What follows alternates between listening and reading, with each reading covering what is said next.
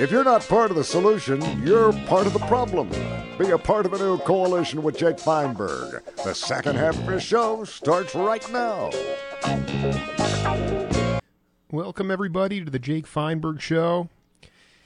And as I continue my path towards interviewing my jazz heroes and actually people that are intellectual titans as well and leaders in our society, my guest today is saxophonist Gary Bartz.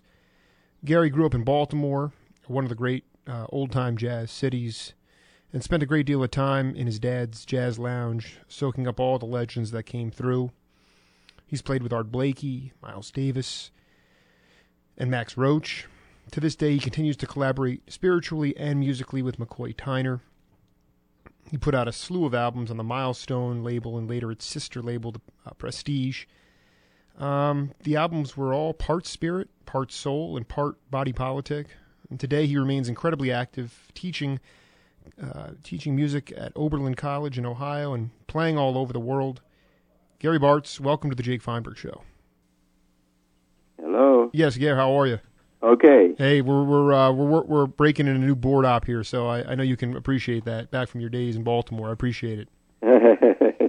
How are you, my friend?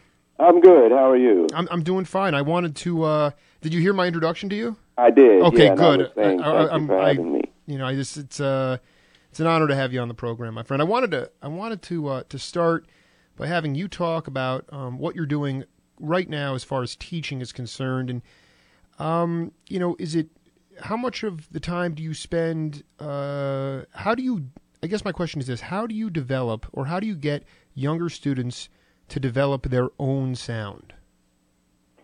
Well, I try to show them the way my generation and almost every generation up until the last maybe 20 years have learned music. But before I even go there, because you use that word jazz, and jazz is a word that's very confining, and that's why most musicians do not use labels for their music, because it has no other label other than it's music. Water is water, air is air. Yes. You can segment it and segregate it if you want to, but it still ends up being air. Same thing with music. It always ends up being music. I don't care. Just like Duke Ellington said, it's two types if you want to divide it, good and bad, and that's subjective. But so no, for my audience's sake, when Gary and I talked previously, he made it very clear to me he plays music, not jazz. So, if I use any type of segregated language, please feel free to step in at all costs. So, continue. Well, what it does, it reveals me something about the person that uses that word. Either they're uneducated to what music is, or they are just brainwashed and they just go, or they understand it, but they call it that anyway. It couldn't be a lot of reasons, But I just saw an interview on YouTube, Brian Gumbo interview with Miles, and the same thing. I worked with, Max. Max would literally go to blows for people accusing him of playing jazz, because that's demeaning, we play music. What would you, Stravinsky, like I say, did he play Class? Ravel, what did they play? You don't name it. It's just music. But anyway, that's a whole nother story. I feel like you don't. I totally understand the sort of you don't want it to be an exclusive. You don't want. But I don't want to be put in a box. Exactly. Jazz is a box, and it's confining. And so that whenever I would do things that the so-called jazz purists didn't like, I was selling out, or I was doing this, or I was playing music all the time. Whatever I do, I'm going to play music, because that's what I am. I'm a musician. Same problem we had with Miles. People said he's selling out, he's doing this. But look, I trusted Miles's musicality and his musical intellect that I knew whatever it was he was doing had validity. So I didn't just, scoff at it. I checked it out, and I saw what he was doing, He was being an artist, like he was, and a very intelligent artist, and most artists are usually ahead of the public, but that's because that's what we study. We're studying it, where the audience just hears the end result. They don't hear all of the years to get to a certain song or to get to play a certain way. They don't see all those years, hours and hours traveling. They don't see all of that. I wanted to ask you, result, which is good, but then to just say, "Oh, that's jazz," mm-hmm. I'd much rather just say it's music, because that's what it is. Well, but, I wanted to ask. I have this discussion all the time because most people don't understand it. I really don't see it. I don't see it. No, and that's just coming from somebody. I mean, I think it has something to do with sort of the media construct that we have developed. And you go on, for instance, if I'm looking for Gary Bartz, a couple of your albums from the late '60s. Mm-hmm. Let's just say I'm looking for Home or Libra, and I go on to a website that sells records. It's going to say, they're going to rave about the album, but the word jazz is going to be used 5 or 6 times in that description.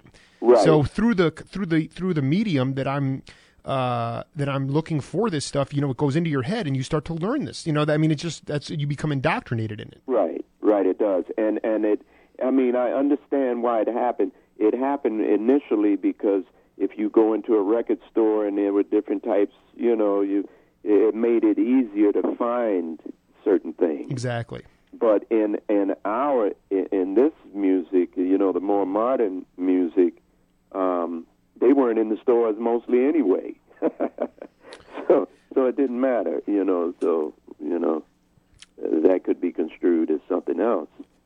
We won't go there. This makes for compelling radio. I did want to say, because I captured something from you, some audio that I was watching that I was fascinated about, and you were sort of pontificating, or you just were analyzing sort of the students that you see in your classes now, and I thought it was just great. You talked about really the generation, or even the players just a little bit before your time as well. They didn't have music schools to go to. They couldn't go and learn a certain style. And so they had to develop their own style. And like you said, it took hours, and it took a lot of traveling, and it just took a lot of blood, sweat, and tears. And but hence you had yourself, and you had Woody Shaw, and you had Miles, and you had all sorts of different players, just to name a couple, that developed their own sound. But now you say, because there's all this stuff to comp, it makes people, technically they can read music very well, they're very proficient, but yet you say they sound like certain people. Could you talk about that for a minute? Well, when you're being taught by the same teacher, you seem to, all of the students have a certain, you can tell.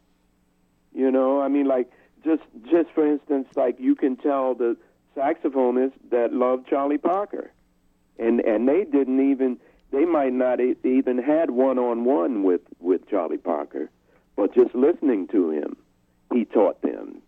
And so then they end up sounding like him. Well, when you take that into the schools and you have a saxophone teacher teaching students, you can fall prey to having everyone have a similar, be similar. You have to watch it because everyone's individual, and you have to approach it like that. You can't approach it like most educational curriculums. They have a curriculum, and this is the way you teach it. So fortunately, a lot of schools that do teach this music, they are not that strict about the curriculum. They allow the teachers more leeway. But a lot of schools, I can tell when guys come from certain schools, I won't mention any names. So, but I can tell because they have this similar, which is not bad. I'm not saying it's bad. And none of this is bad. As long as you're learning music, that's a good thing. What happens is that, okay, you learn it, now you have to find your sound. You know, what we did, we were searching, we were doing all of that at the same time. We were looking for a sound while we were learning music, rather than learning music and then finding a sound. You did, though, and we are jumping around here, and we're joined by Gary Bartz. This has been an electrifying interview already, and I appreciate you dealing with us through those early technical problems. But, you know, you grew up in your dad's nightclub, so you had all this hands-on experience, but then... Well, no, I didn't grow up in there. He didn't... I was already living in New York when he bought the club. Oh, okay. Yeah, I had been at Juilliard for, I think, 2 years I had been there. Because I started in Juilliard in 58, 59, and he bought the club in 60. So I was still living in New York. He had the nightclub from 1960 to 1965. Yeah, it talks... the North End Lounge in Baltimore, Maryland, located on North and Gay Street in East Baltimore. But did you like? Can you describe there was essentially the curriculum was being made on the fly when you were at Juilliard? Is that fair to say? It was really one of the first pilot programs. No, it was a European classical curriculum. Really? I was not even a sax major. I was a composition major because I studied with Joe Allard, who was the principal saxophonist in the Radio City Music, Orchestra, the first saxophonist. He taught great saxophonist, great musician, but he taught clarinet. A clarinet was an instrument that you could take. You couldn't take saxophone. Why not? Well, because they didn't recognize it as an orchestral instrument. Wow. So it was just too avant-garde for the. Well, there was not a lot of material written because the saxophone is a newer instrument. It's only a little over 100 years old. All the other instruments have hundreds and hundreds of years, of music and technical literature. But the saxophone is not. It's fairly new. So they didn't feel a lot of schools were like that. Most of them were like, I had a choice to go to Manhattan, which I should have, but Juilliard had the bigger name. Exactly. So I went there. I mean, not that I learned things there, but I know Max Roach, he went to Manhattan. Donald Byrd went to Manhattan. A lot of guys went to Manhattan. And it's funny now, Manhattan is where Juilliard used to be. When I went to Juilliard, is now Manhattan has taken over that building. And Juilliard moved down to Lincoln Center. So take us through, for the audience's sake. The saxophone didn't have like the curriculum or the years per se. It didn't have the longevity as some of the other instruments did. Who were some of maybe your professors, or at least people in the music community, people like Max Roach that kind of that you gravitated to the saxophone and started playing music with it? Well, I heard these records at my grandmother's house where my uncle lived, my father's youngest brother, Leon, and he loved this music, and he would go to New York and bring back the latest records and stories of where he went to Birdland and saw Dizzy Gillespie telling stories, and I'd listen to these music. I started listening to these records when I was about 6 years old, and I stumbled across a Charlie Parker record, and as a 6-year-old, not knowing anything about music or whatever, I made a decision that I wanted to do this, whatever that was, that this person, I didn't know, it could have been a man, could have been anyone. I wanted to do whatever he was doing, he or she was doing. And so I started listening, started begging for, I found out it was a saxophone, and started asking my parents for a saxophone every year around Christmas time or whenever. They would ask, what would you like? It was so finally when I was 11, they finally purchased me, or rented me one, actually. And now it's got to work. But see, I had been listening and studying in my head for 5 years, which is what I say, well, this is what musicians do. You don't need your instrument to practice. You can learn music and work on music without your instrument. So, when I hear guys say, well, I just don't have the time, or, I don't take that, I don't feel sorry for you. Exactly. You'd be a great teacher for me, constantly lighting a fire under me to just, because I know what you're talking about. It's a level of cognition that you can still learn. You don't need to have the physical instrument in your hand in order to get rhythm or tempo or or dynamic or anything like that. Or see the scales. What I visualize. I visualize what I'm doing. So I can visualize it if I'm sitting on the subway or if I have the instrument in my hand. Either way, I visualize what it is. So I'll transpose it into another key, because I've already know. Once you know the melody, like I teach, nothing is more important than the melody, and that seems to be what's missing nowadays. I don't hear much melodies. You can change the harmony on songs. You can reharmonize a melody, but you can't change the melody. If you change the melody, it's a new song. And then it has different harmonies that go with it. Why do you think that's the case? Well, because the melody came first. The melodies came before harmony. Harmony is new. It's more recent than melodies. We didn't have pianos. We didn't have, the ancient musicians. They didn't have all those things, even guitars and things. Initially they was just the voice, or, So they were melodies. They came from melodies, and gradually people started hearing chords and things behind them. But that's newer. Right. So melody comes first. The same way ears come first. You can't know you want to be a musician or you like music unless you hear it. So that's first.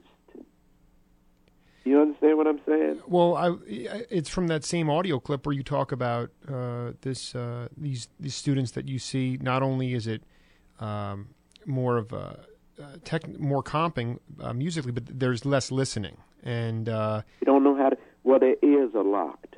Their ears are. Can you describe that the best way you can? Yeah, I'll tell you. I'll show you how a musician can tell that they have good ears, but their ears are locked. Because when I'm with a student and they're playing something and they play a wrong note, immediately they know it because their ear is saying that's a wrong note. Mm-hmm.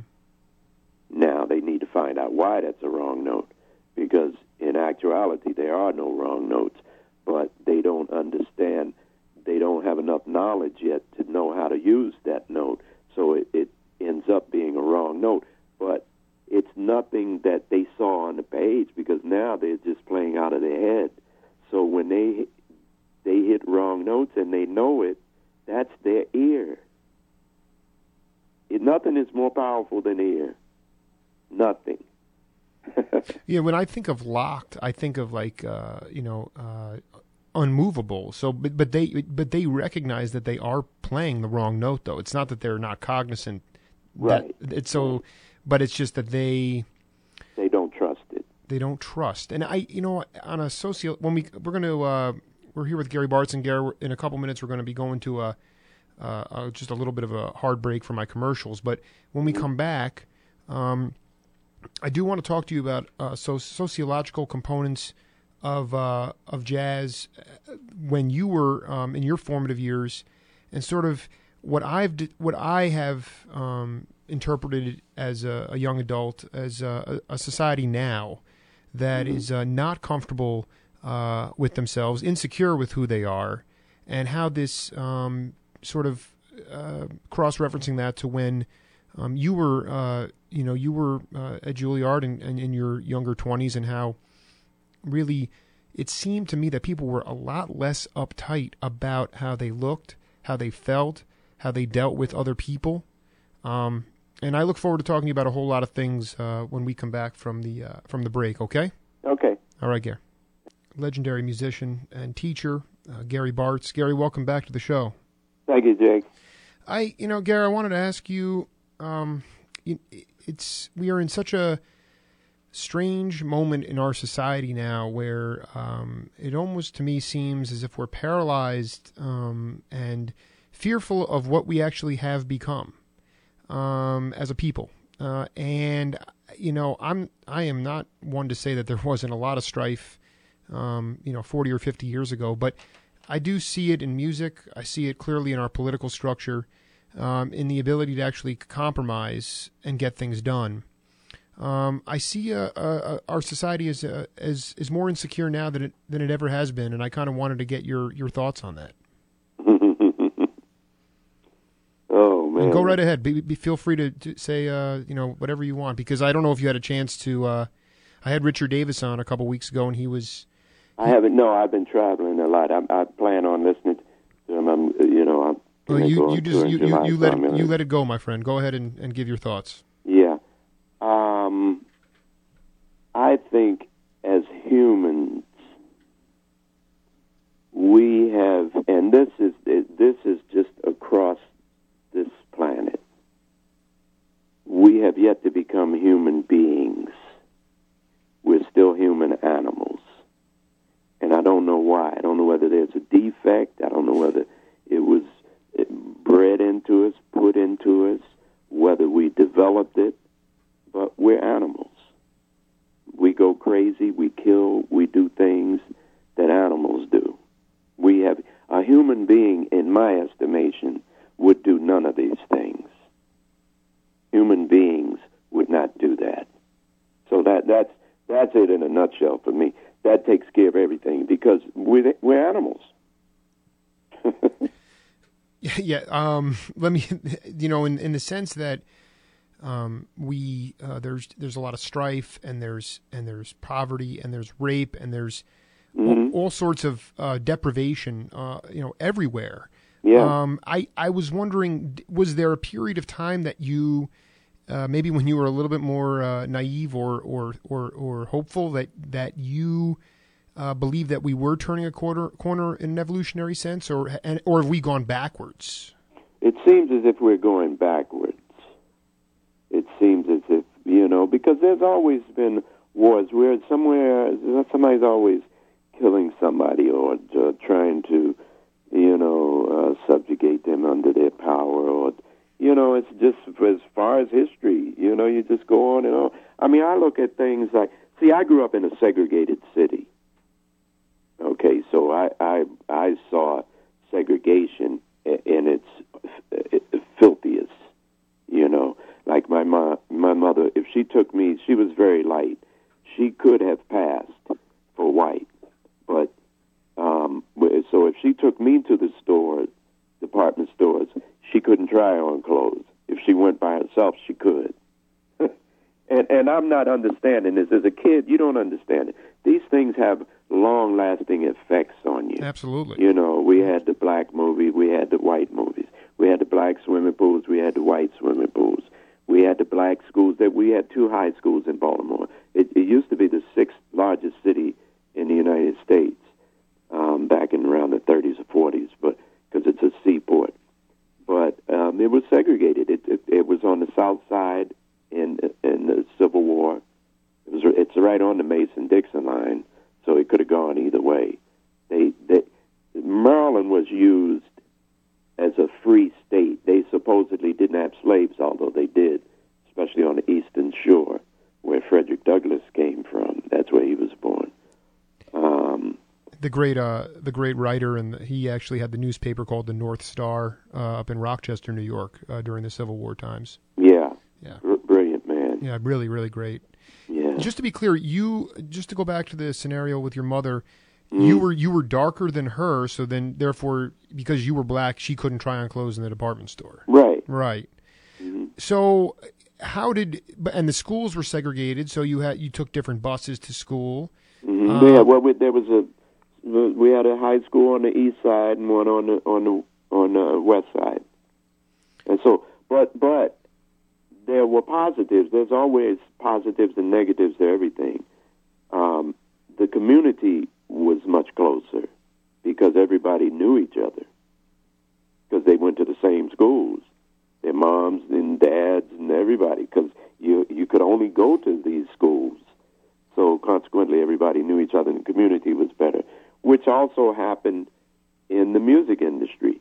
It used to be when we used to travel, we could only stay at certain hotels in a lot of places.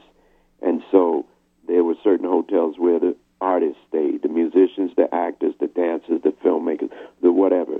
But they were all, the black community, because we couldn't stay anywhere. We couldn't stay downtown at the Hyatts and all those places. We had to stay at the Booker T. Washingtons. It was probably a better time. It was probably a better time, though, in some ways. In some ways it was, but it's good to have a choice. You need to have choice, and you can't be segregated. I mean, I think what I want to talk to you about is to go back to your childhood, and if you can, the long-lasting effects of this sort of racism, the things that you internalized as a young boy that maybe you still haven't come to terms with, like the department store kind of thing. I've definitely come to terms with it. I think this country needs to come to terms with it. Well, that's what I mean. I mean, what I'm trying to say is it was this country's original sin, which was slavery. Yeah. And it seems to me that it's one of these things, if I can use the analogy, where we've dug white Americans, continually through the years we've already dug ourselves a huge hole. We know slavery was a black eye. We feel totally guilty about it. We know that it was completely wrong and not human. We weren't being human beings at all. Yeah. And yet, it's one of those situations where the hole is so deep, Gary, that you just keep digging it deeper and deeper. You can't get. There's no way to get out of it. Like, I think America needs a 12-step program. Exactly. SA. Let's list those off. Where do we start? RA, Racism Anonymous. RA, 12-step program by Gary Bartz. I love it. No, I mean but it just speaks to. I mean, this is. I'll tell you, this day in this day and age, the kind of fights that we're having at the political level and at the grassroots level, these are not things that I want to be trying to decipher or explain to my daughter when she gets to an age where she can understand this stuff. This is embarrassing to me, and just as I know that if I had been around, if I had been your age growing up. I would have been. It would have made me sick to my stomach to see the treatment, the segregation. Oh yeah. I have part of the show. I mean, because we could spend the whole time talking about Harlem Bush music or Follow the Medicine Man, and but at the same time, I kind of feel that I want to offer a platform to people like yourself to be able to talk about race in America and where we need to go and how we need to evolve, because I don't think we're not going to see it in our lifetimes, but how can we at least start that process to move forward and become more like human beings? Oh man. I always, and I think we have to put the faith in the young people. We just have to teach our young people, and I think more and more young people do see the folly of racism. But as they get older, I mean, if you can use, it's almost like drugs. If you're a drug addict and you're trying to stop using drugs, and you don't feel well, and you have a meeting to go to, or you have to do something, and you know that all you have to do is get high, and you'll feel better. A lot of times that people fall off the wagon like that. And they skip the meeting. They skip the meeting and get high and miss. It's kind of like that with race. As you're young, you know that it's wrong. Mm-hmm. But when advantages come that only your race can deal with, or where you might have an advantage over somebody else, you might go that way and step on somebody's toes, or as you get older, things change, and your feelings change, and all kinds of things change. We just don't. First of all, let me say this, and I hope I don't step, and I'm sure I will step on toes, but I think religion, and this goes across the board, I'm not talking about any one specific religion. I think religion has done more harm than almost anything else. And it's condoned slavery, it's condoned racism, it's condoned everything, killing. It's been over 2,000 years, and it's not working. Yeah, and it's also it's condoned those things, and it's also made it very clear what is not acceptable as well. And it's, right, but you don't need a religion to do that. You can do good agree. Without a religion. Why should I need a religion? This is what I mean, human beings. A human being just naturally does good things. They don't need a religion. Right, but there are, and I am totally on the same page as you. I'm just from a psychological point of view, I would say that there are a lot of people that grow up not having a real inner core, a value system, and they latch onto something and they say, "Oh, this feels right, so I'm going to just be a follower. I'll be a follower of the herd, as opposed to somebody who's going to follow their own true, like you said, their own human feelings." And they become locked into something that is extremely rigid and extremely fundamentalist, and it doesn't lead to anything progressive or forward or evolutionary, really. It takes you backward. Yeah. I use common sense. I try to use common sense. And for me, if it takes me 2,000 years to learn that something doesn't work, then the problem is mine. That's a whole lot of wasted time. You know what I'm saying? It was supposed to be a good thing. And not that it isn't in a lot of respects. It is a good thing. Like I say, everything has pros and cons. But we need another system to teach people how to be human beings. That's what religion, I thought, was supposed to be doing, but it's not working. So we need something else, I don't know. I think But humans, go ahead. They disappoint me. Human beings disappoint me. I want to go back to I say human animals, rather. Human beings don't disappoint me. Human animals disappoint me. And I just want to be clear, we're not. There are some human animals that have evolved more than others. I think is that we're not all. There are beings out there. Oh yeah. Sure there are, but most of the time they get killed. Right. They're they get killed by the savages. I wanted to go back to this, and I don't want to mispronounce this. The N2 troop? N2 troop, because I looked up the definition. It means unity in all things, time and space, living and dead, seen and unseen. Mm-hmm. And I just want to talk to you about that troop, or the gentlemen and women that were involved in the musical collaboration during that time. For instance, with Harlem Bush music, could you explain, and Taifa? Could you explain to my audience what these titles mean? Well, Taifa is my oldest daughter. And it just in general, like Harlem Bush music, for instance, what did that title mean to you, and how did they reflect where you were in your life at that time? Well, I kind of grew up in Harlem, in New York. I spent most of my probably 20, 25 years living in Harlem. And I wanted a band. Actually, this particular band, we were addressing the black community. That was a band for, I hope everybody loved the music. I wanted everybody to love it, but it was really messages to the black community. And I wanted a band that we could perform anywhere, out in the jungle, in the bush, so that we didn't have a piano. We didn't have any instruments that you couldn't take with you.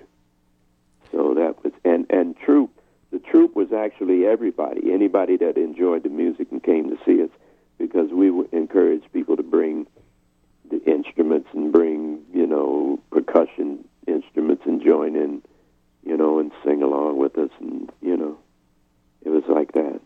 What was the message to the black community? We are all one, come together, and let's all just, and let's all play and be together and be versatile? No, there were many messages. There were many messages. Like there was what did we do? We did the Viet Cong. That was a protest against the Vietnam War. Mm-hmm. When a lot of our young black young men were being sent over to die somewhere when we still had problems here. If you're gonna go that way, it's funny. Like even religion, they teach you thou shalt not kill when you're young. And then when you become 18, they say, okay, now we want you in the service. We're going to teach you how to kill. Yeah. I mean, everything is a paradox. It's no wonder we're a planet full of nuts, because racism is a form of insanity. That in itself is a form of insanity.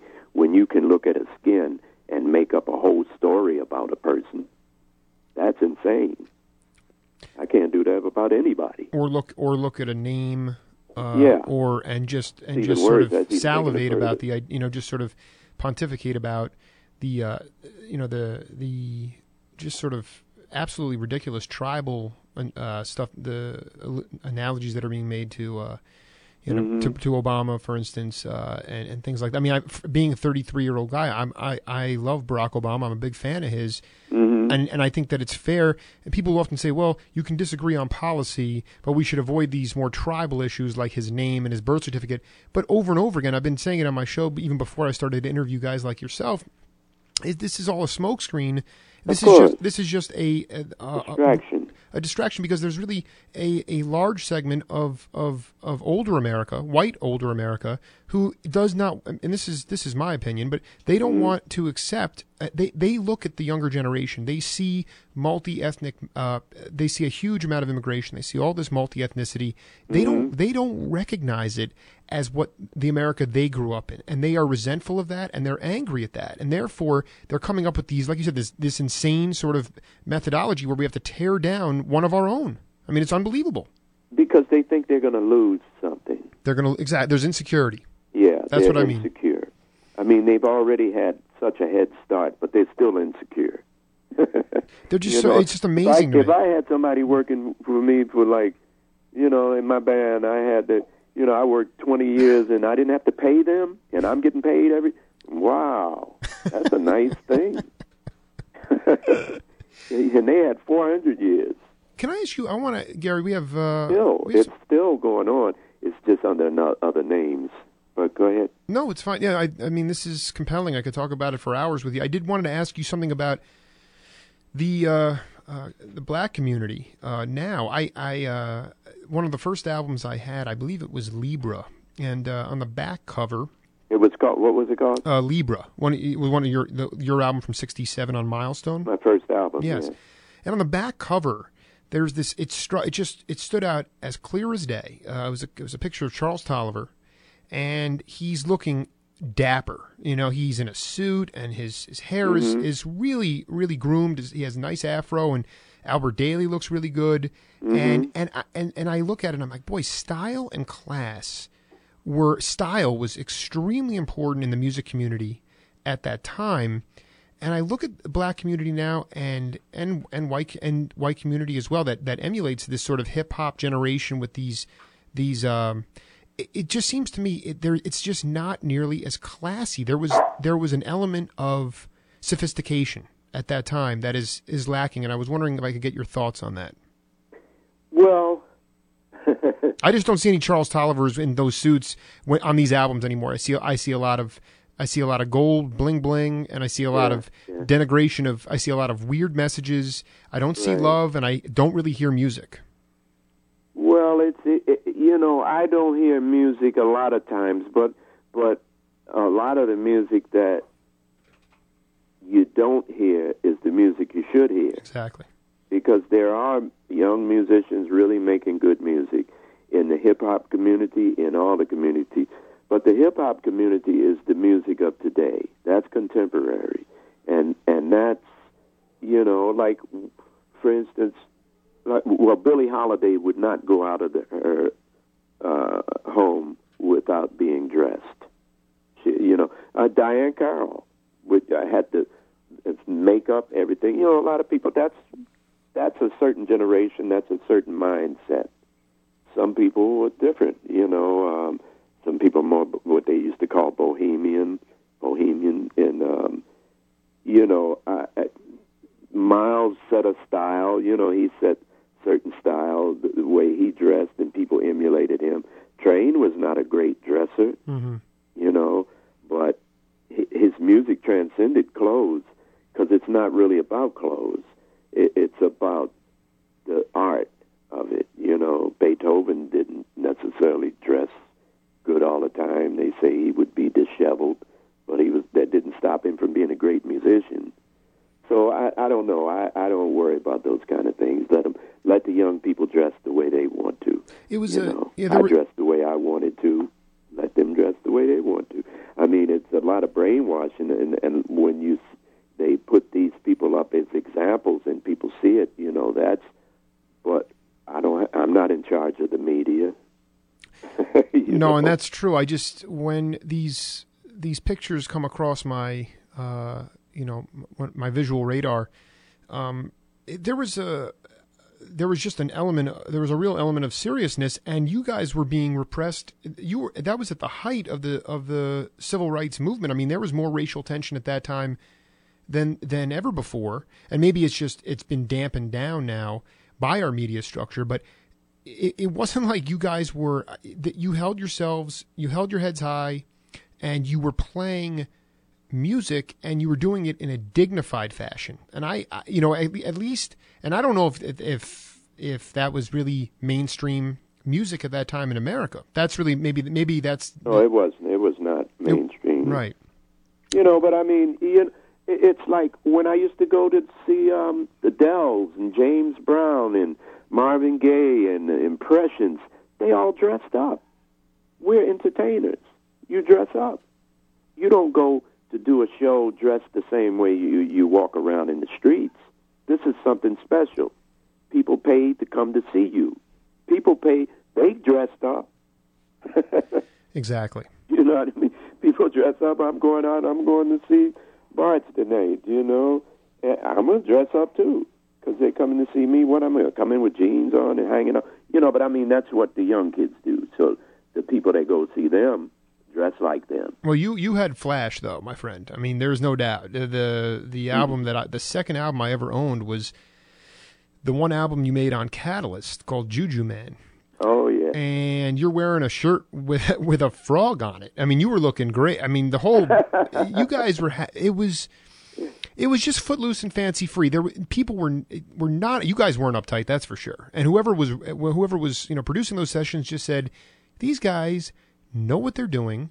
I'm going to get out of their way and let them have fun. And I'm not going to micromanage so much.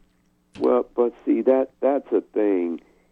That goes into another subject, that the record industry and why the record industry has failed. I know we need to talk about that too, and I meant it's OYO, right? Own your own record, right? And I wanted to, and Garrett, I wanted to just cordially, in sometime later in the summer, when it works for you, I'd like to have you come back because we have a whole lot of other things to talk about.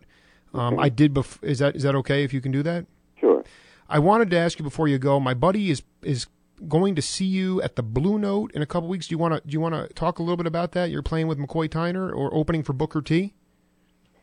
Oh no, is that the thing? I'm not sure. I didn't want to put you on the spot. My buddy said I'm going to see Bartz in a couple weeks. I know I'm doing the Highline Ballroom in June with Questlove, Christian McBride. That's it. Booker T.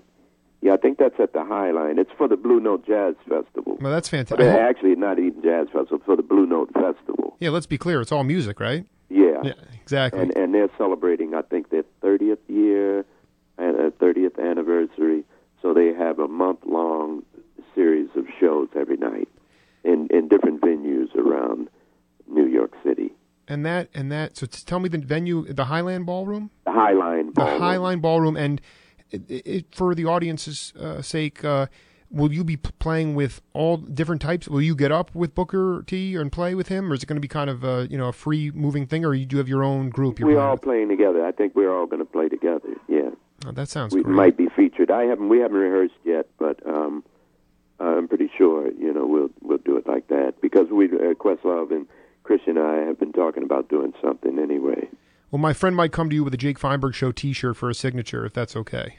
Tell him to bring me one. I will. Hey, listen, Gare, I want to tell you, I want to tell you what an honor and a pleasure it was. This is a start of a conversation with you, and I look forward to doing it with you again, my friend.